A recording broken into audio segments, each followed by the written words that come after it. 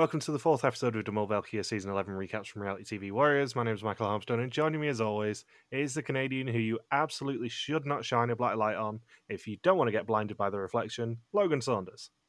Good afternoon.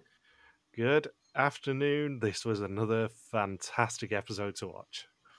Yeah, I think after getting halfway through the season, production must be feeling 10 times better than they did at this point last year.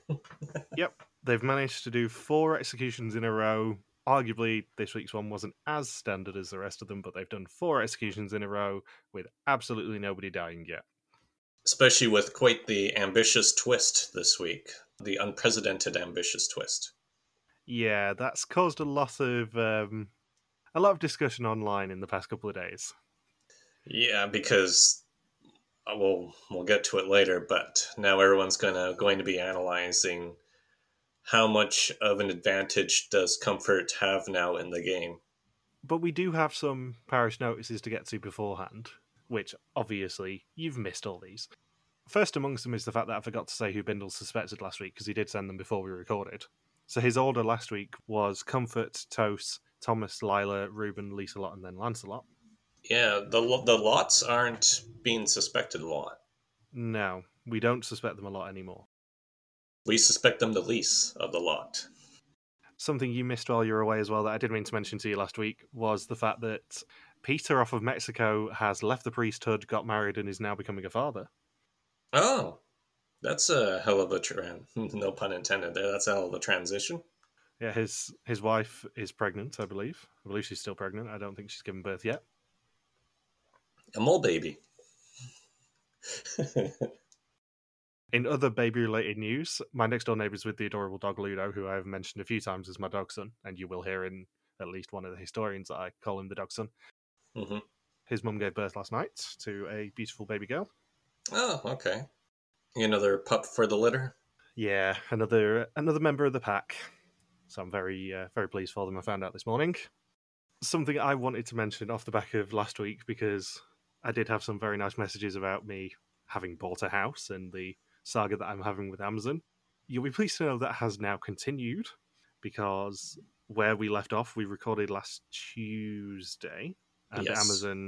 Amazon were meant to deliver my bed frame and my desk last Monday. Then it got sent to a place 18 miles away. Last Tuesday, I went up to Armstone Heights again, and they didn't even bother to try and deliver. Last Thursday, it was rescheduled for, and they yet again tried to deliver it to the wrong address 18 miles away. So I slightly lost my shit at them. Got the desk delivered here instead to my parents' house, and hopefully by the time we release this episode on Thursday, I will have a bed frame from another company who can actually find my new home. So is Amazon offering to do anything else in compensation for how badly they've been screwing it up? Well, Amazon gave me £55 worth of vouchers, which have already been spent on something else for the house, so I can't complain too much on that front, particularly. Oh, it's like $100. Yeah, that's not bad.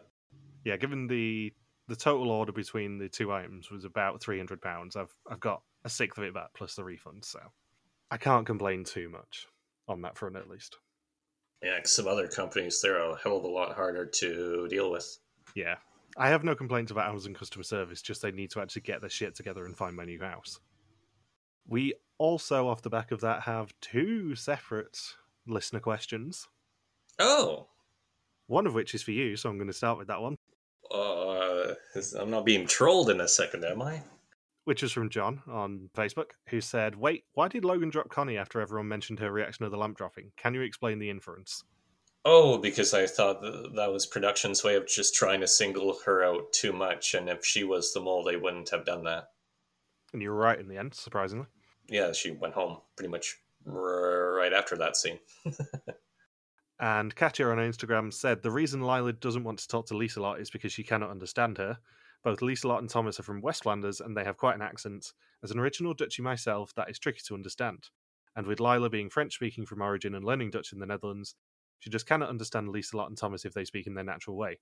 Therefore, she asked for Lisa Lot to speak normal Dutch, as opposed to in her West Flanders accent." Which explains something we were confused about last week. Yeah, I did briefly. That was through Balder's Bar, right? Well, this was actually directly to us on Instagram, but yeah. Oh, okay. They were discussing that on Baller's Bar too, I think, when I was glancing at it. I can't read through too much of Baller's Bar since too many of the old Venom seasons that I haven't watched yet are referenced on there pretty consistently. So it's like, Yeah. I'll take a quick gander. Oh no, shit, that's Mexico season. I haven't seen that yet. Spoilers for what Historians isn't, Logan. Yeah. Oh no. I should have said, oh no, I just saw a spoiler for the Scotland season. Wait, I already watched that. We're slowly narrowing this down. People are going to work out there's clues hidden in these episodes soon. Sorry to anyone who was expecting the Scotland season. I will say there is one clue that I am going to reveal in the reunion for this season that has been leading to Venom Historians. I'm very excited for it because nobody spotted it. It's one I think I have been discussing with you and Bindles a lot.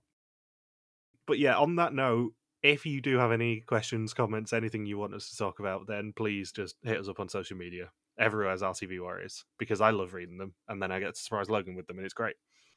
Yeah. And I will mention this at the end of the episode as well, but with our Patreon that I do mention a lot, until the end of Belkia, we are going to run a little promotion that I've already put into place today as of the time of recording, where I've reduced the prices of some of the lower tiers. In a few weeks, you will find out what Venom Historians is earlier, so it might be worth getting on board sooner rather than later if you want to know early.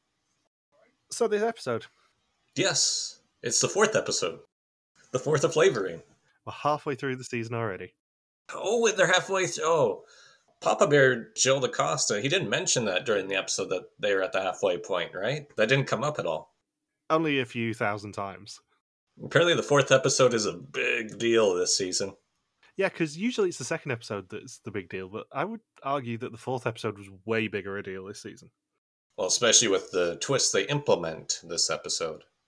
So previously, 6 of the final 8 ran from a horse while Ruben and Lisa-Lot sifted through shit to win cash.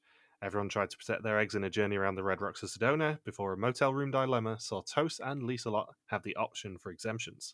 At the execution, we bid a fond farewell to Connie, as she was the third person sent packing. A motel room what? Motel room dilemma. Ah. So we pick up 2 days later at the next execution. Gilles shows the red screen and gets up to leave. He says that the trip is halfway through, and those who are on the wrong track are doomed to get a red screen. You cannot change the future, however this episode, you can try. And the episode title is Marty, the Future Isn't Written, It Can Be Changed, from Back to the Future, a film that, can I point out, came out in a year earlier than everyone apart from Thomas was born in this season. Yeah, the original was 85, right? Yeah. I don't think anyone other than Thomas was alive in 1985, given that that is 38 years ago now. Yeah, that would depress my sister.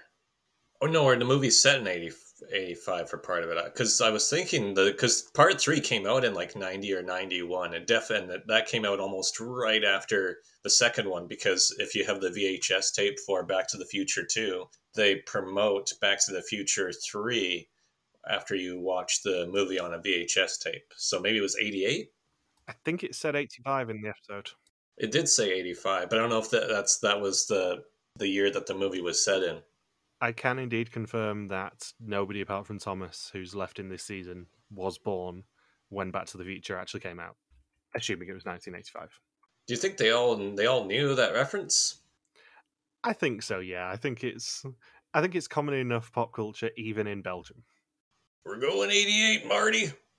And we open properly with a kid delivering newspapers and hitting a lot of cacti. And after 8 days in northern Arizona, they are now in Tucson. That was another 80s reference, because the way that they filmed that scene and the sound effect of the dog barking, it reminded me a lot of the NES version of Paperboy. Yeah, I can't remember which film it was actually referencing that opener, but someone has already pointed it out on Bother's Bar. Maybe The Burbs or something like that? Something like that. And speaking of with Back to the Future, have you ever played the NES version of the original Back to the Future game? I have not. You forget that Canada was about 10 years backwards to the rest of the world, and also I am significantly younger than you are. Significantly? Yeah. Until 2.5 weeks ago, I was in a completely different decade than you and Ben. I'm clinging on to this. Just because, as of the time of recording, we're only 1 year apart, technically.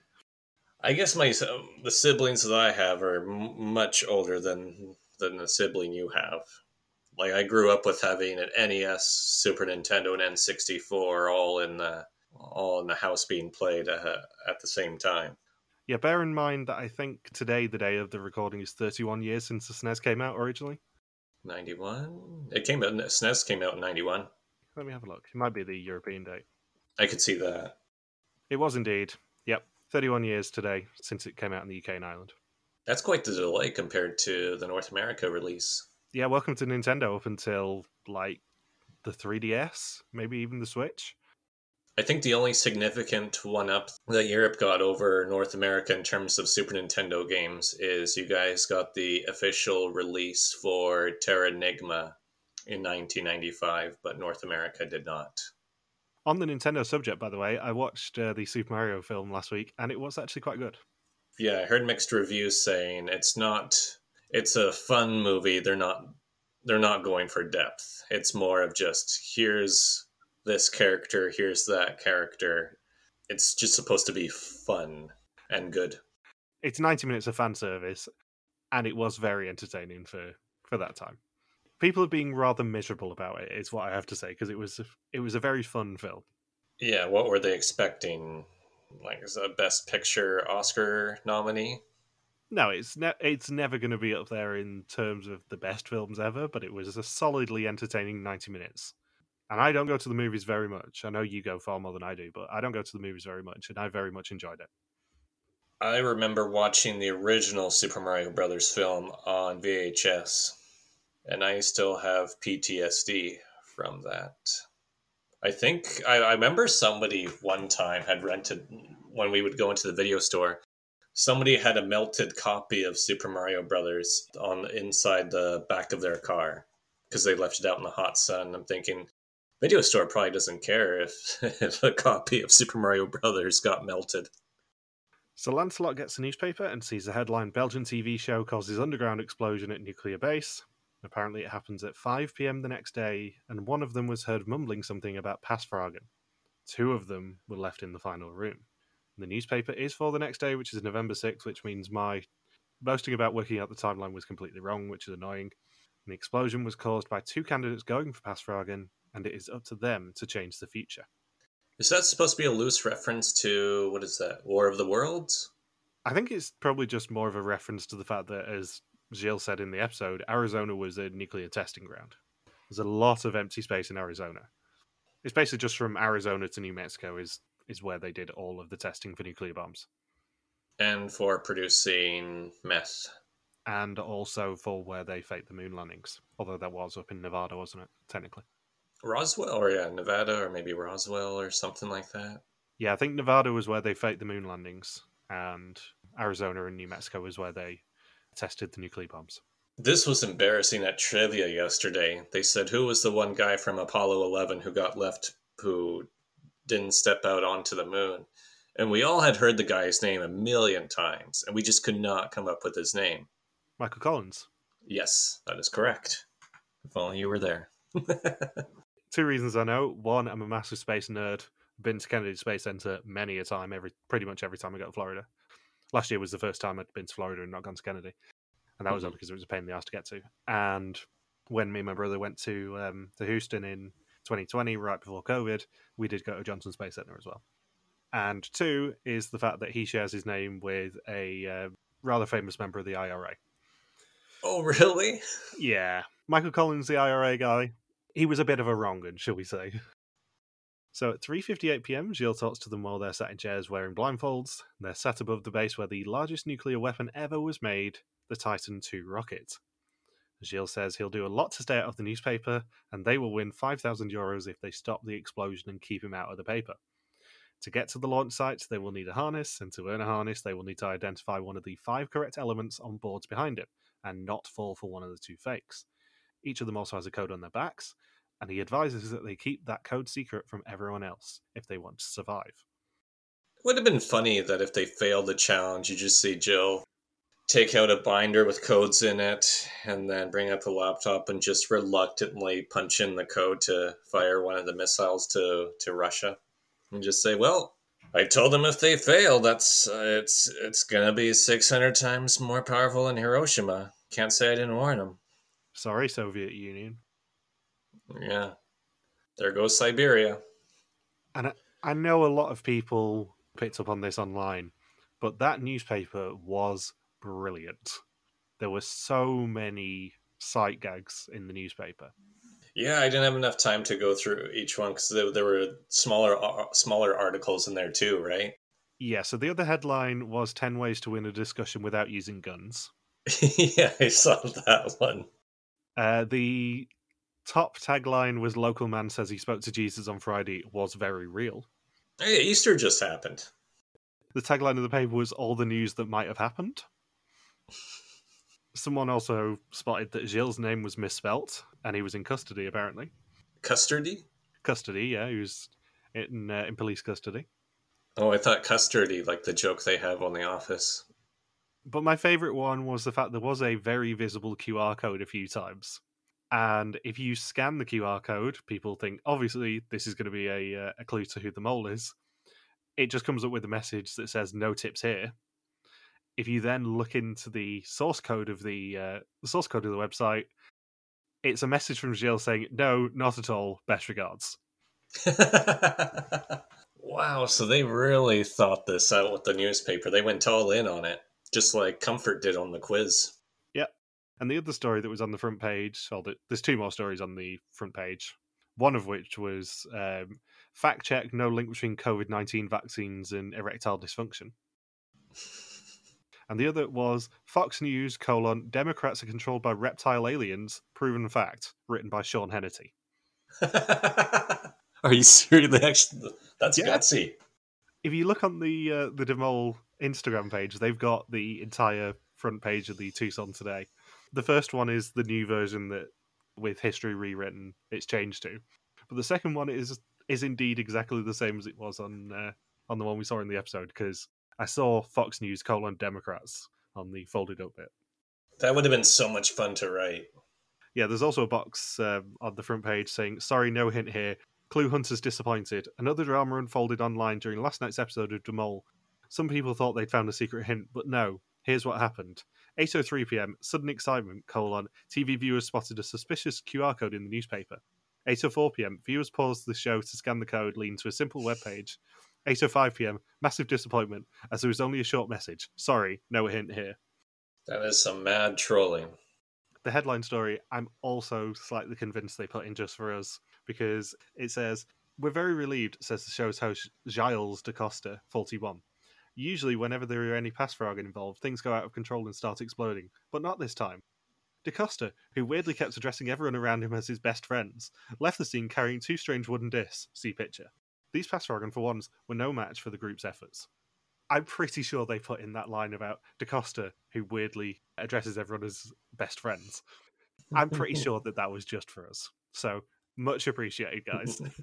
Yeah, everyone's his best friend, and He's the best friend of the podcast, though, so, this is just repaying it. So, Thomas, Lisa-Lot, and Lila immediately get up and head for the boards, and it ends in an argument with the rest of the group. Lisa-Lot claims brodium, which is fake. Comfort goes for strontium. Ruben goes for thorium. Toast goes for polonium. Lila goes for radium. Lancelot for cesium. And Thomas for uranium. And Lancelot and Lisa-Lot can steal a harness if they remember anyone else's code. How many of the correct 5 did you know, out of interest? I would have struggled. It's been a while since I looked at the periodic table. Sorry, Mendeleev. Yeah, I would have been confident with uranium, obviously, and polonium and radium. I knew thorium as well. I wouldn't have, if this happened at trivia last night, I would not have recalled thorium. Yeah, I knew thorium was one of them. I wouldn't have got strontium. So I would have got 4 out of 5. I feel like these are names of Pokemon rather than elements. Oh, if it was Pokemon or a medicinal drug, I would have been 100% on it. But with just elements on the periodic table, I can get 4 of those 5. So Liselot doesn't attempt anything, but Lancelot attempts to go for Thomas's code and gets it wrong, leaving the same 5 to descend. Once they descend, they realise that all they've got to do is get across a minefield to claim one of 2 passes to get to the final room. And Liselot says, trapped up above ground with Lancelot, that she only went fast because she really wanted to participate in something for once in this season. Wonder if Headstrong should have played while she was trapped. Where do you think the mole was in this challenge? Underground? Yeah, do you think the mole was in the first group, in the group that got left behind on the minefield, or in the final room? I don't think Lieselot nor Lancelot are the mole whatsoever. I think they were in that initial group of 5. Bear in mind that since I've taken over writing the suspect list questions, this is the sort of question that I love to ask as the bonus question. And in fact, this was going to be the bonus question until I thought it was a bit mean to split it by 3. So I only split it by 2. I think you missed all that fun. Dan's kind of left the suspect list in my capable hands, and we had a lovely version built by Thomas, who I know listens. So thank you again, Thomas. And I've been writing all the bonus questions for Vidum and now Demol. Oh, And as a general rule, I think I actually kept this in the podcast when I said this to Bindles. As a general rule, the bonus questions will be an either or, as close as I can get it. But yeah, I was really tempted to do a 3-option one this week and make it where did them all get left behind in the bunker. yeah, because there were the 3 different groups. Yeah, I did the zoo versus the bingo question instead because I'm nice.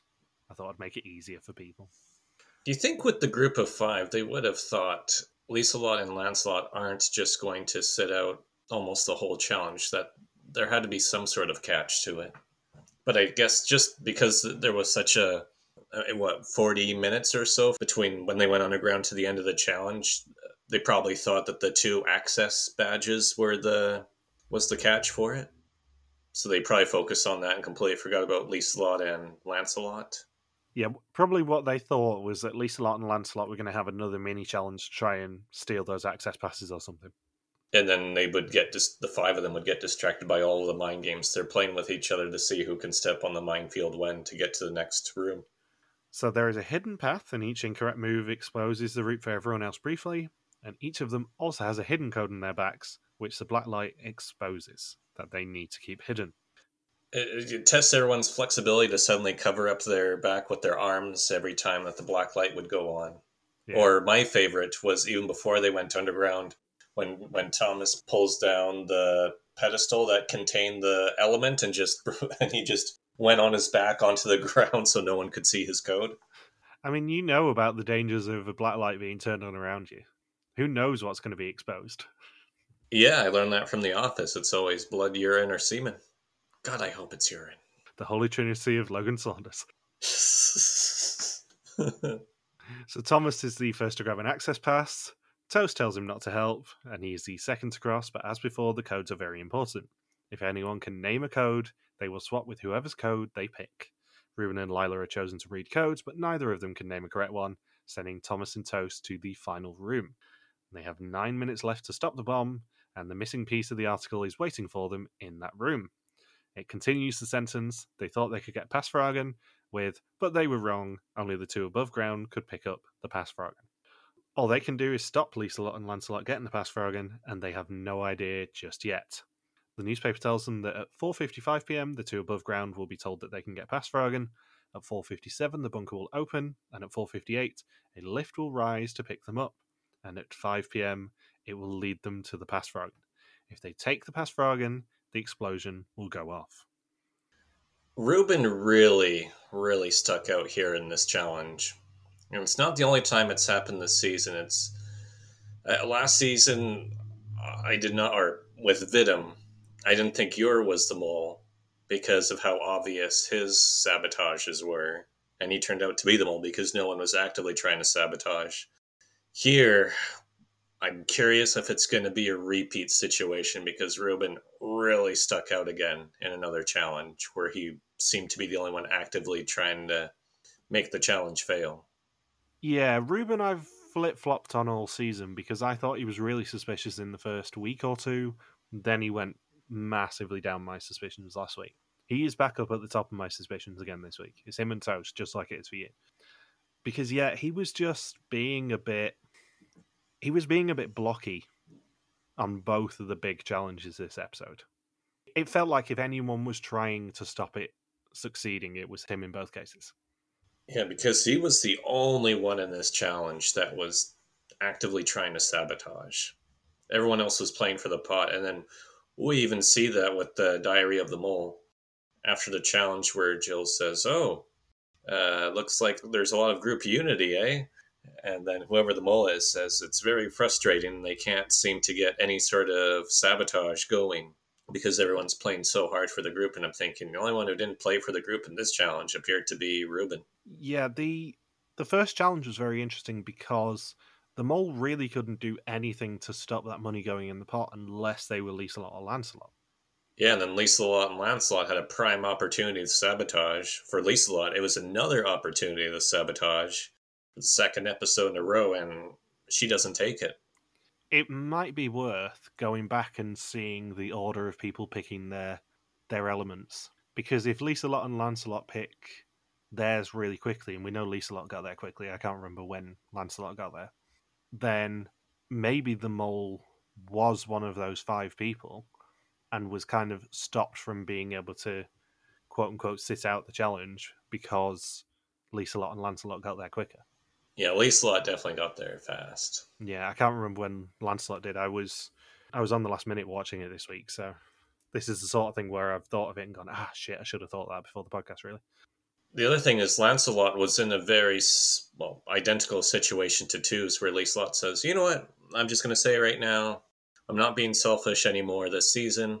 I'm not going to sacrifice any money from the pot." And she always gets partnered up with somebody else. So if you're the mole, if you're say either Twos last week and Twos was the mole, he's thinking, "Oh, the spotlight is on me no matter what I do. That's a bit too much attention to attract onto myself. So I'm just going to have to follow Lieselot's lead." And then here, Lieselot gets partnered up with Lancelot. She does the same thing again, and Lancelot says, "Well, if he was the mole, he's got to be thinking the same thing as what we thought Tuz's thought process was last week, which is, well, I can't try and sabotage this challenge because all the attention will be on me if I am the mole." So it's the same scenario. So Lieselot is, no matter what, she's really blocking the mole from sabotaging this season because of how intensely she's playing for the group. The other element of this as well is something that we've not mentioned this season, but we love to mention in this sort of a situation, and that is the price of Pasvragen. €2,500 per Pasvrag is an obscene amount of money. Yeah, that's a big sacrifice. If it was 10 Pasvragen for €5,000, then maybe you've got an argument to go, yeah, I'm tempted by that. But €2,500 per Pasvrag, nah. You can't get away with that. No one's going to turn around and go, yeah, that's an acceptable amount of money to spend on Pasvragen. So I think in terms of just the group attitude as well, I don't think anyone, even if Lieselot and Lancelot was the mole, I don't think anyone can actually justify paying €5,000 for two Pasvragen.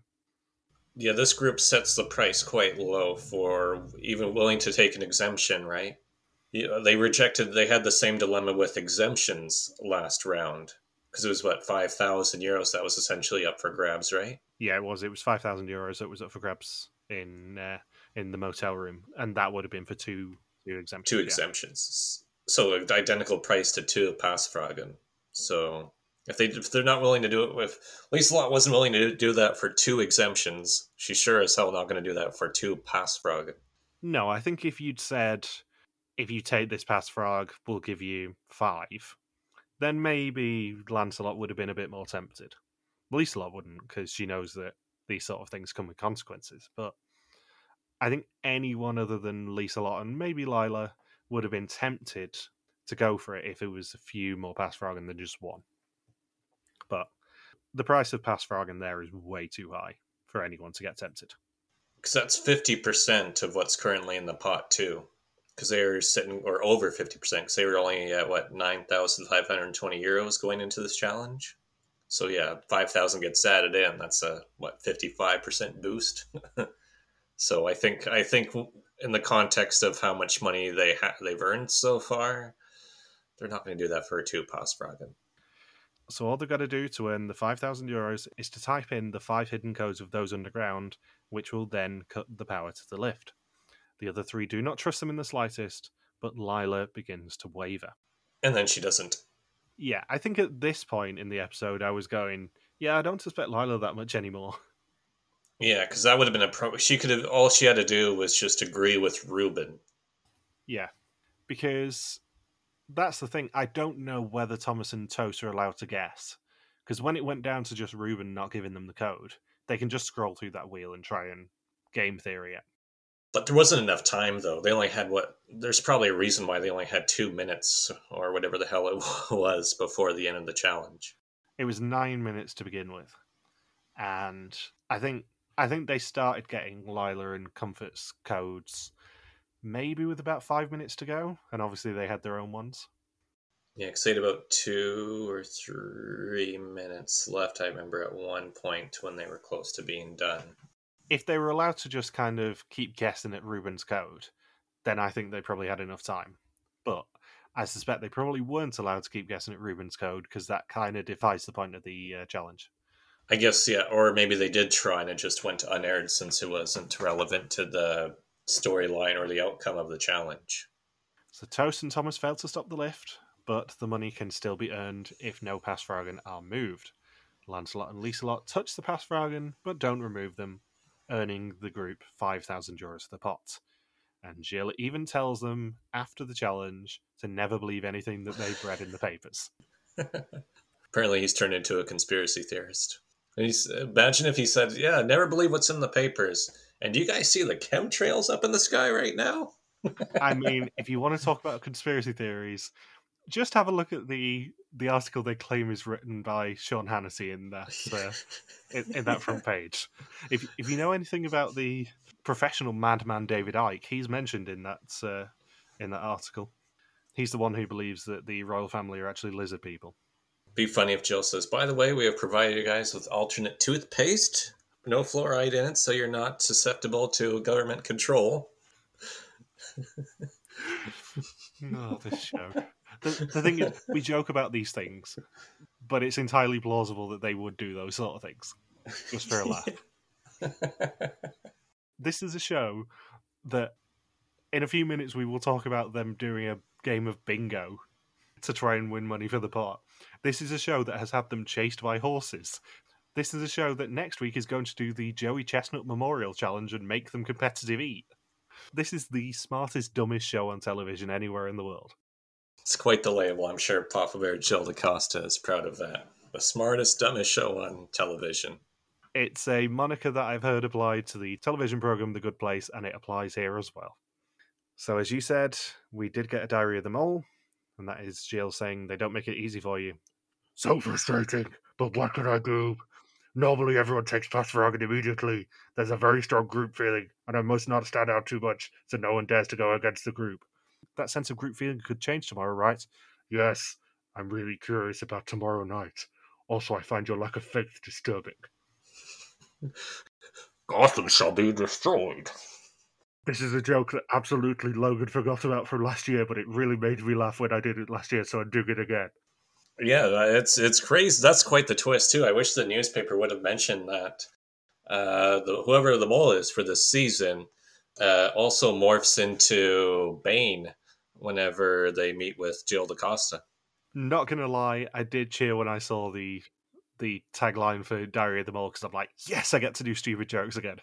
I love Diaries of the Mole. We've missed them after 4 episodes. Yeah, they didn't go for the Pasvragen. And what's interesting to note is that the plan was for the 5,000 euros to be sacrificed for the two Pasvragen. That's a question to ask Jill is, does he regret not making the challenge worth a bit less money or just switching it up with the Pasvragen because he just underwent the two exemptions being rejected for 5,000 euros. So what was the mole supposed to really do in that situation, given what happened in the previous episode? I assume they couldn't change the amount because everything's set ahead of time. Because Jill must have been thinking going into that challenge that they were probably going to take the 5,000. Yeah, and it's also worth pointing out this is by far the cheapest episode of the season in terms of the prize money. There's only 11,000 euros on offer this episode, which arguably is more than the Vidum pots have been since Renaissance. But the average up until this episode has been somewhere floating around 14,000 an episode. And I keep forgetting that Ruben apparently is a pastry chef. He is. He's a patissier, which I knew what it was even before I got the translation. He's a pastry chef, although arguably tiramisu not pastry. I like how his dessert did not quite match the very heavy and dense American barbecue meal that they had for dinner. Yeah, and also that didn't look very much like tiramisu to me. I know he said it was, and I'm sure it actually was, but it didn't look like tiramisu to me. Because tiramisu is cake soaked in some sort of alcohol that's made with coffee. Layla had an alcohol-free one, I believe. She's the only person left in the game that doesn't drink. Well, she's not, that's the thing. Because Lancelot, it was established on the train ride, doesn't drink. Maybe he didn't know that there was alcohol in it. Because the two people on the train ride who didn't drink were Lancelot and Samya. And then Lila was obviously on the ground team for that, so we didn't know whether she drinks or not. But I'm presuming, given that she's from a Moroccan background, that she's probably of a Muslim heritage. Yeah, high chance. That's what I was thinking. Yeah, but yeah, Lancelot doesn't drink, but he still had the normal tiramisu. Although it's like cooking wine, I think, in tiramisu. Yeah. From my limited knowledge. Whenever I go to our local Italian restaurant, I don't have tiramisu, I have chocolate cake. Which, by the time that this comes out, I will have gone to that Italian restaurant again, because this comes out on my dad's birthday. Oh, well, happy birthday to Ray. I was going to say, this is the point where Logan has to now try and remember what my dad's name is.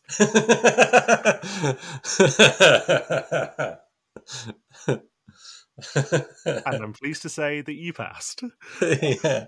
Roy? No, Ray. That's Ray.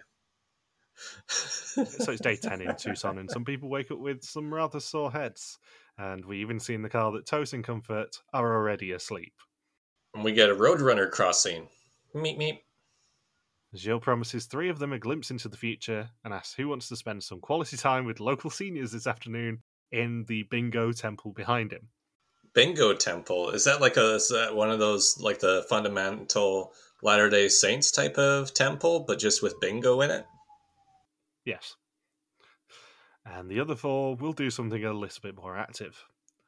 Liselot immediately volunteers for bingo, as do Toast and Lancelot, and the other 4 are off to the zoo, or the zoo as they call it. Zo. Which is also how France pronounces it, for the record. Mm-hmm. Zo is a game on Fort Boyard. And if they do well, they could be very useful to the bingo players.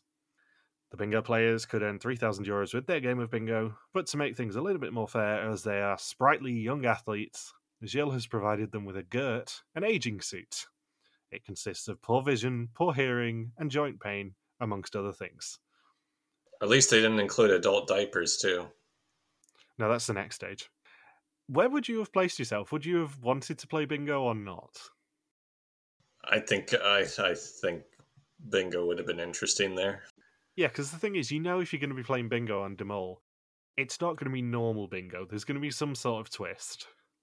The twist is seniors troll you non-stop while you're playing bingo. Yeah, the twist is being around some really bitchy people for the afternoon. It's competitive. Have you ever been to a bingo hall? I've not been to a bingo hall, but I have been there when it's got a bit competitive on a cruise, unsurprisingly. Yeah. They don't fuck around in the bingo temple. Yeah, some of these women were not biting their tongues in this bingo Yeah, hall. Patricia. Who the hell is she? Was she the one who mocked Lancelot when he said we got one left? She's like, "Oh, you got one left." No, that was the other woman. Patricia's the one that wins at the end and says, "I got it, motherfuckers, I got it." In your face. I think Sharon was the one who mocked Lancelot. Yeah. And I like how Lancelot didn't even want to introduce himself by his actual name. He just says, I'm Lance. I suspect it probably causes too many questions, because then they say, "Oh, is your sister Guinevere?" And he has to then actually announce what his siblings' names are, which are just as wild as Lancelot. Genuinely, Lancelot's siblings are named Oberon, Lohengrin, and Iphigenia. For real? Yeah, because he was most notable before Demol for being on some sort of documentary about families with weird names. I wonder if he also introduced himself as Lance to the elderly American population, because I think out of all the contestants we've seen on Belgian Mole, Lancelot is the least comfortable speaking English. Because we even ran. Who was when we went to the finale, the Vietnam finale? I think the least comfortable English speaker was Yuri. It was Yuri or Baha, I would say. Yeah, and they were still being able to carry a fluent conversation. But Lance is the first person I've seen on Belgian Mole that struggled a bit because he was trying to answer a question, but he was answering in Flemish, and he said, yeah, fuck it, screw it, I'm not gonna try." That was after the second round where the woman next to him was talking about how do you say well done in your language, as she phrased it. And he's like, "Goed gedaan." He's like, "Goed is good, had gedaan," and then I think it was a conjugation of the verb was the translation of what he said. He's just like, "Yeah, don't matter." Yeah, it's like, screw it, fuck it, we're not gonna see each other again anyway. You're gonna forget it by the end of this game. Well, by the end of this game, Sharon, it's not my job to teach you Flemish. Lohengrin is Lancelot's twin brother, by the way, just to take it one step further. He's a twin. He is a twin. How majestic.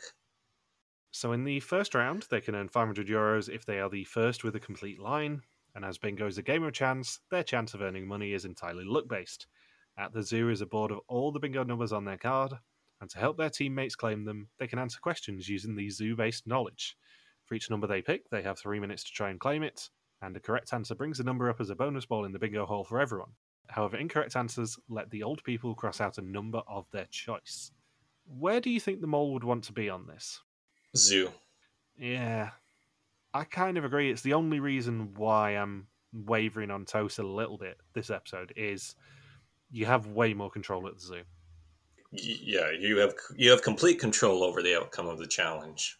You can keep running into those elderly people who, as Joe DaCosta phrased it, are looking for youthful companions. I love that twist so much because it just comes completely out of left field, and more importantly, they don't really refer to it again after the second time it happens. It's just a woman comes up to them and just starts. She's just paid to. Imagine being hired as being one of the senior people at the zoo, and production says, "Okay, your job here is to find these Belgian people and ramble about some pointless topic and make them look at pictures of members of your family." At a person named Ruby Rose.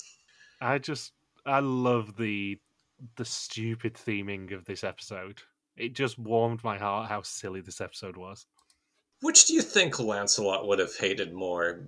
The bingo hall or constantly being approached by the elderly people at the zoo and having to look at pictures of Ruby Rose?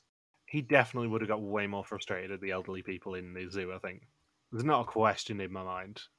I think he would have got way more frustrated at that. Once again, Lancelot just doesn't look like he's having fun at playing this season. I think he just has a bit of a resting bitch face, I'll be honest. I think he probably is having way more fun than we'd think. He's just so locked in on the game that there Yeah. isn't that emotional expression. Maybe he volunteers at his senior's home back in Belgium. We don't know. He just struggles to show his emotions, I think. I wish they would have showed the unaired footage of him getting into a fight with Patricia at bingo. So once per round, the bingo team can ring the zoo to tell them which numbers to avoid and which to go for. And also in the park are two seniors looking for company, and if they come across a candidate, then the candidates must stand there and listen to them talk about their families for 2 minutes. And they get the question about meerkats wrong, and give Diane a chance to call bingo, and lose them €500. The second round is worth €1,000 for a cross, and within about 5 balls, the woman in front of them tries to call bingo, but it's not a cross, and she is also the one who gets a bit pissy with Lancelot later. Yeah, Twos points out that she didn't win. Yeah, I think that's the point where she kind of turns on them a little bit. Well, yeah, Twos ratted her out. She's a phony. She didn't get bingo. She's a phony. And now we need to talk about my favourite moment of the entire episode, and I think you probably know where I'm going to go with this. Is this the other Twos interaction? This is the other Ruben interaction. Oh, there's two. There's two. Yeah, that's yeah, dude. That's the very next note after the Twos interaction. And by Ruben interaction, I of course mean the interaction between Ruben's walkie-talkie and a child's face. And then production says, "Oh shit, you just knocked out Noah." I am not lying when I say this. I have 6 separate screenshots of this moment, purely because this is definitely our banner this week. Yeah, Ruben gonna knock you out. It made me laugh so much that I just needed to get the perfect expression on Ruben, Thomas, and the little child's face to make it our banner this week, and it is. But it took 6 attempts, and it was so worth it. In the next episode, the Tucson Today newspaper will be delivered, and the headline will be Belgian man knocks out young Arizona boy in hospital with concussion symptoms. My favourite thing about this is the fact there is no need for them to show it in the episode. They showed it because it's funny. It has no relevance to the challenge. It has no relevance to them succeeding at this challenge. It's purely the fact that they find it intrinsically hilarious that Ruben clocked a child in the face. Yeah. I wonder if the kid got to have tiramisu in the hospital. Well, the thing is, out of everyone in this cast, who would you want to hit you in the face? You'd probably say Ruben, purely because he'll bake you a banging cake to say sorry. Yeah. And then and then I can't remember which elderly woman it was at the bingo hall where she asks Tuz, "Oh, how are you doing?" And then Tuz says, "Oh," he shows her the sheet. "Oh, not bad." And then the woman squints. I think it was Sharon who squints at the paper and says, "Oh, but not good either." It was Diane. Oh, Diane, yeah. How are you doing? Oh, not bad, Diane. Thanks for asking. Oh, well, you're not doing bad, but you're not doing good either. They're just so unnecessarily bitchy to these candidates. And I suspect that they were probably told just amp it up a little bit for fun. But they're just so mean. Yeah, it's Arizona. And then it was funny that this was in round 2, where the last number that Sharon and the players needed was B12, which is funny because seniors really need B12. And they do get the 12 question correct and manage to call bingo before she does. And she is so annoyed at them. Was there a callback to the South Africa season? Because it was a question about white rhinos. I'm thinking, well, is Lynn there to answer it for them or screw it up? There 100% was a callback because not only did we have a question about the white rhinos, but there was also a question about the stressvogel, as they call it, or the ostrich. They knew what they were doing. I guess when you're on season 11, you can start making those callbacks more consistently, especially, well, the 10th anniversary season was all callbacks, and now they're just sprinkling them in now just because there's that much lore and history to Belgian Mole now. Yeah, I mean, we'll get to this, but the last challenge of this episode was basically just a retooled version of the Ruth Paintball game. Yeah. So the final round is worth €1,500 and they need a full card, but they are only 3 numbers short. They go down to one more number, but Patricia also has 1 number left. And we also get to see how pissed off Sharon is when she mocks Lancelot and goes, "Oh, you've only got 1 number left." Yeah. I think it was Tuz who told her. Getting close, Sharon. We only need one. We only need one. We only need one. Shut the fuck up, Tuz. However, Thomas and Reuben get cornered by a senior at the bear exhibit, leaving Lila and Comfort to have to go it alone.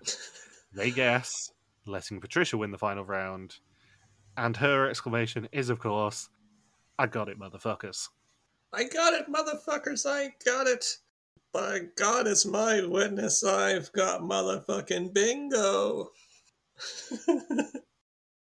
And imagine just if somebody asked me, "Oh, well, can you explain Belgian mold to me?" Or somebody just coming in like, "Oh, did they win the challenge?"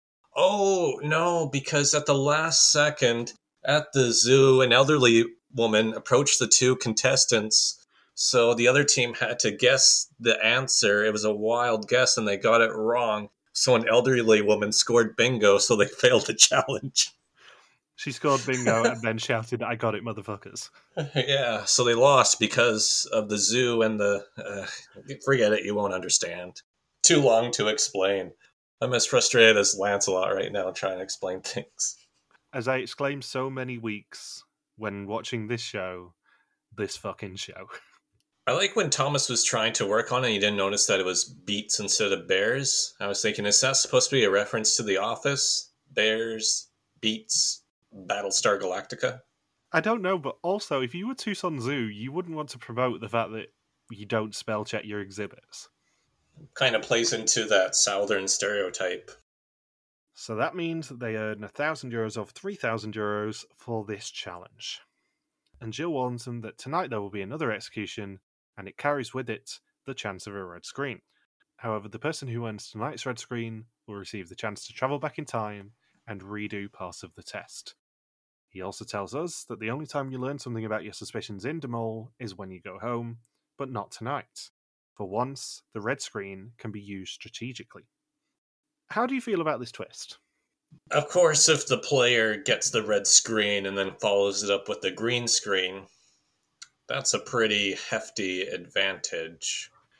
Yeah, because going back to our love of Belkier lore, we've always said that Belkier lore says you can't go home without a red screen, but then obviously through the weather-related reasons, if you trust Shield's protestations on this topic, that they would have given Jens a red screen. But also, if you see a red screen, you go home. Now, obviously, there are exceptions to the rule with that one, namely Bertrand. Bertrand, namely technically Ruth as well. She saw a red screen and she had a chance to come back. And we saw her get a red screen and she had a chance to come back. I don't hate this twist as much as a lot of people, because I've always said that using the red screen strategically is actually an interesting thing when this sort of twist comes up. So I kind of like it. And also, they do it in a really fun way, and the whole tying it into the episode title by getting a fucking DeLorean, which would have cost them a bomb. That's why they can't offer as much money this season. They had to rent a freaking DeLorean for an hour. Those DeLoreans are not cheap. Well, no, they know who's going to rent one. They know people are willing to pay a lot of money just to sit in a DeLorean for 20 minutes. So yeah, I don't really hate this twist as much as a lot of people going, oh, it's not fair to Lila or to Comfort that she had a chance. But yeah, I like it. How would you feel if Jill didn't tell them that this was the twist ahead of time and he didn't announce it until after they had all taken the quiz? Oh no, I think that would have been worse. Because telling them beforehand gives them the opportunity to think about it strategically. And also, it's entirely fair. There's no even implications of any funny business happening if you say, oh, this is going to happen. If you do it retrospectively, it looks like you're trying to just help out whoever got the red screen. Yeah, that's always the problem with Vidum. And the other side to this twist is if everyone was still splitting on the quiz, then maybe they would rule out more people because in this way, everyone was contemplating just going all in on one person. And you realize Layla really deserved to go home because she said, oh, even without this twist, I was going to go down to one suspect. That we haven't heard in quite some time for Belgian Mole. No one goes to one suspect this early, and for good reason. So she already had mad tunnel busy by this point in the season. It's also really interesting timing because going on to our suspicions, at Final 7 is the time when you should drop to 2 people, according to our rules. Mm-hmm. So this is kind of the turning point where you start actually pinpointing your suspicions, and it forces people, if they want to take advantage of the twist, to then actually narrow their suspicions, maybe a bit more than they want to. Do you think Comfort unmasked the mole this week? No. Do you think it's just because Layla went all in on one person and Comfort presumably did too? So there's a good chance that all she needed was 1, maybe 2 points just by grouping questions for her to beat Layla. It could have even come down to time, for all we know.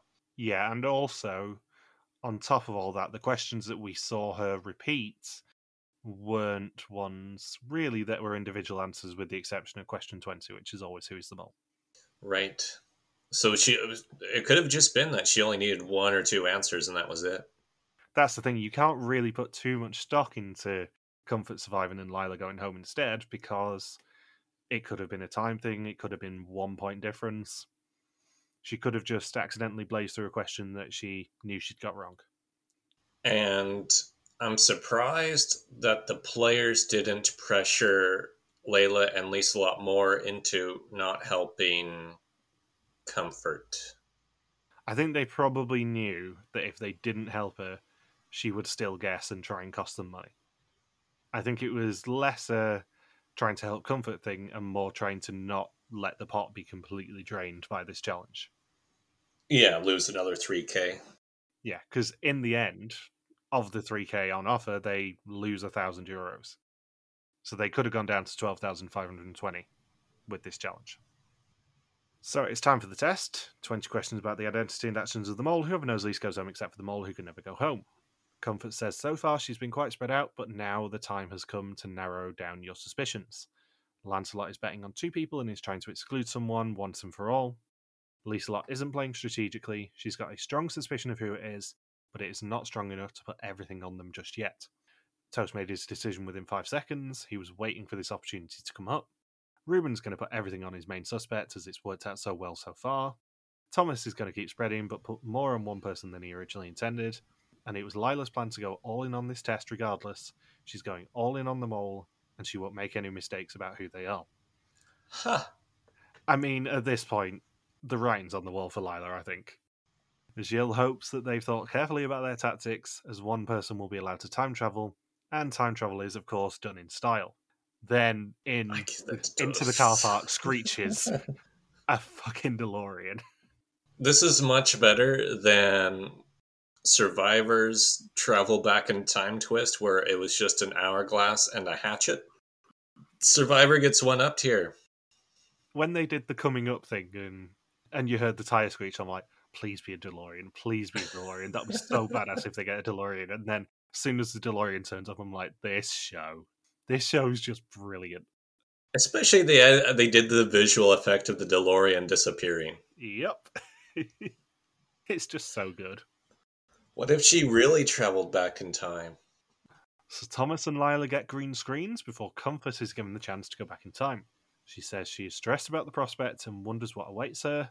And Gilles says it's usually the point where he tells them it's over, but not this time. Before she can answer questions, she has to play a challenge, and each correctly chosen childhood photo of the other candidates will earn 2 questions that she can redo, and €500 for the pot.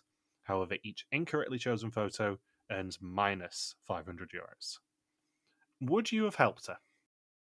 No, I would not. Because it means I could go home, and I want to advance. I think it's tough because you have to balance the whole I don't want to go home bit with I don't want to cost the group too much money bit, unless you're the mole. I think it's probably more interesting who immediately said no, and that was Tosin, Ruben, and Thomas, than who immediately wavered or maybe said yes. Yeah, Layla was the only immediate yes. Yeah. And that's because she's a nice person. But as we saw in this episode, she wasn't that suspicious anymore. What if the person she went all in on got the red screen? Then you'd be putting your head between your legs and kissing your ass goodbye, I think. Would she still have helped? I think she would have probably been a little bit more reluctant. Just a little bit.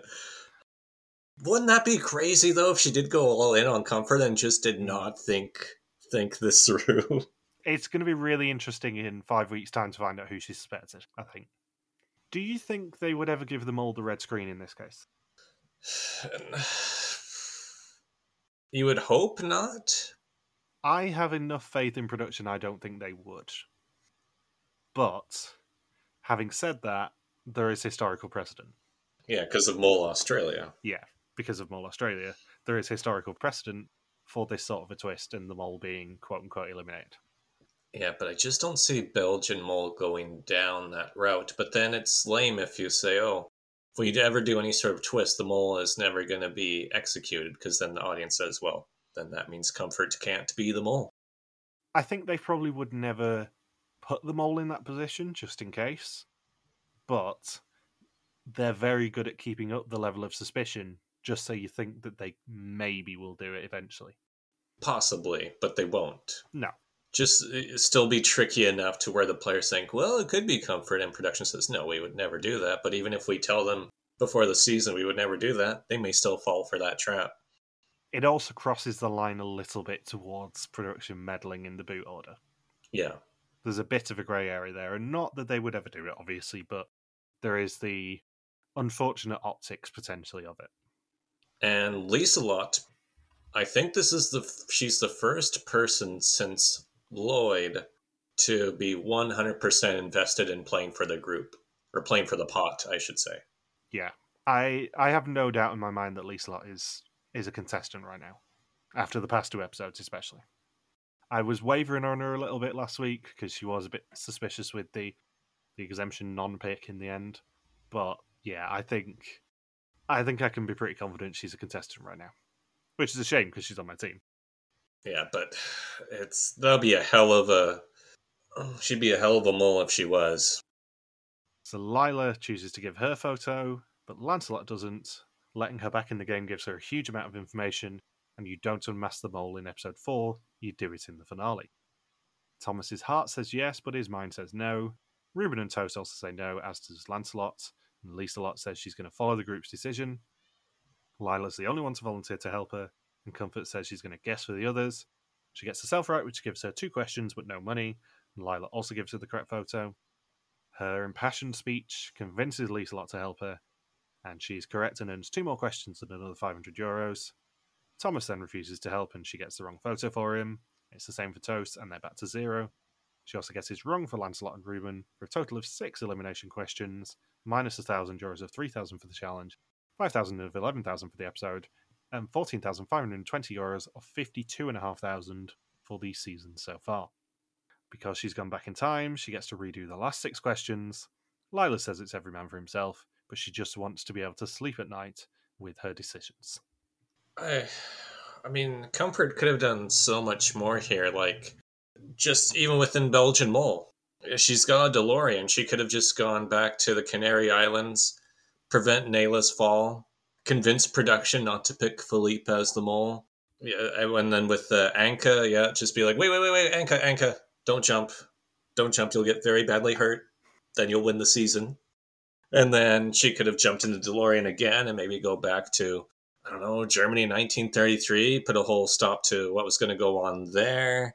Like, so much. So many lives could have been saved, and, save the 10th anniversary season of Belgian Mole. But all she does is with it is she's got a DeLorean, and all she did is take 6 questions on a quiz. Do you know how hard it is to time travel? You don't get to do that every day. So Comfort's screen is immediately shown, and it's green, meaning someone else is going home.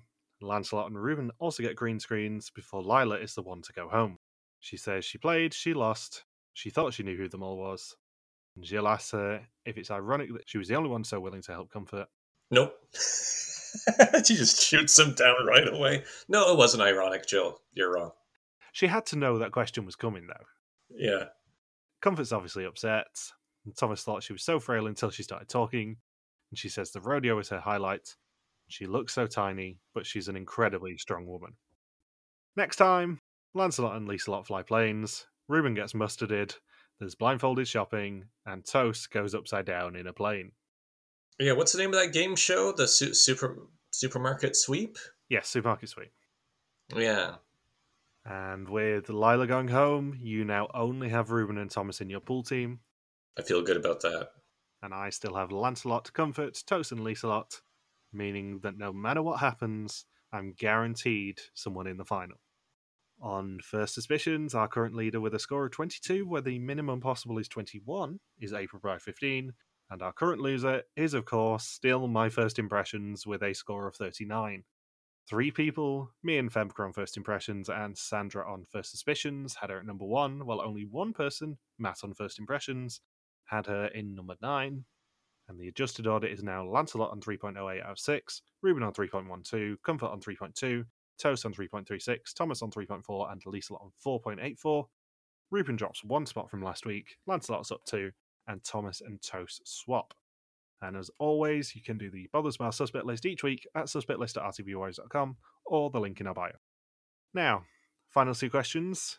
Who do you suspect? So my order is Reuben, Twos, Comfort, Thomas, Lancelot, Lieselot.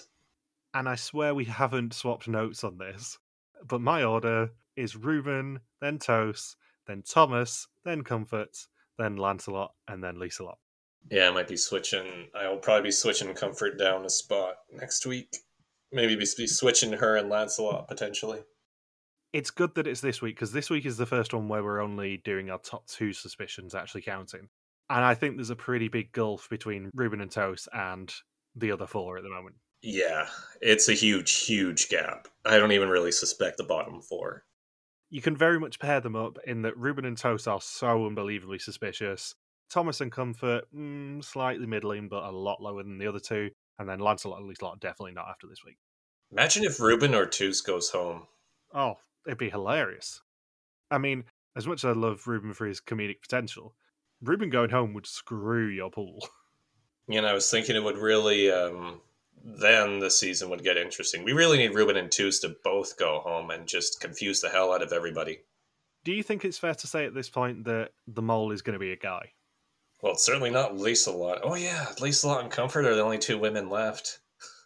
um, I was thinking about this earlier, like, Comfort, I think we can maybe rule out after this week, because they probably wouldn't give them all a red screen, and it's definitely not Lieselot, which kind of means it's probably a guy again. Probably, yeah. I mean, those are the only 2 options, right? And one of them was ruled out even before this execution. The other one has to be ruled out. And last week, production did tell us who Belgium suspected after 3 episodes. Toast more than doubled to take top spot with 26.8%, followed by Lancelot on 16.9%, Reuben on 15.1%, Lila on 11.4%, Thomas on 10.6%, Comfort on 10.4%, and Lieselot on 8.8%. How is she not at 0? Because people still suspected her last week. Maybe not after this week. This week's going to be super interesting. Obviously, we record this on a Tuesday. They usually release those on a Wednesday, so I'm going to be fascinated to find out what this week's suspicions are. Final question. Who do you think's going home next week? Lieselot is still in this. Maybe Thomas. Thomas might be going. Yeah, Thomas would be an interesting one, because obviously, not just from our pool point of view, it would then mean that you're down to literally just Reuben versus my 4 on the last week where we can swap. But I've never really suspected Thomas, and kind of by default he's 3rd now because the other 3 below him are very much not suspicious. But I just want to know for certain if it's Thomas or not. I want to rule him out immediately, if I can. So, Thomas going would be good. I think I'm going to plump for Lancelot, though. Lance is going? Yeah. I don't know, I just kind of feel it in my bones a little bit that Lancelot's time on Demol is coming to an end. And watch him get all the way to the final when I say those things, but he wins. Yeah. Like, I don't think we've seen enough of him to suggest that he's going to make it to the final 3. Because bearing in mind, of this group that we have left, half of them are now going to make the final. Yeah, I guess 3 out of 6 is 50%. I don't know where I was going with that. Thank you, Connie, for our abrupt maths lesson. Yeah, half of these people are going to make the finals. So at this point, we start kind of looking at who we can see in the final 3, regardless of who may be the mole or not. And I don't think Lancelot's going to be there. Have you got anything else you want to say about this episode? Nope. Good. Even better. Oh, they played the last episode by Dr. Dre during the episode. Did I mention that yet? No. They did. They played the last episode. They played that at the start of round 3 of Bingo. If you listen to it, it's only for about 3 seconds, but it was definitely that beat. It was definitely that song. I thought, is that supposed to be a reference to me and my sign off for this podcast every single week for the past 5 years? At this point, we're just reading into the fact that production are just appealing to us, I think. Yeah. Hidden messages for us, for RTV warriors. I am perfectly happy to take any sort of bullshit from production that they want to slip into the episode for us. But yeah, it's right as round 3 of Bingo starts that beat plays. So, thank you for listening to our Demol Bekia Season 11 recap. We'll be back next week to continue the hunt for the newest mole in Arizona. Don't forget you can contact us on Twitter, Facebook, YouTube, or Instagram, where we are RTV Warriors, or you can email us and contact at rtvwarriors.com. Logan's on Twitter at LuxWacky, and I'm MJ Harmstone.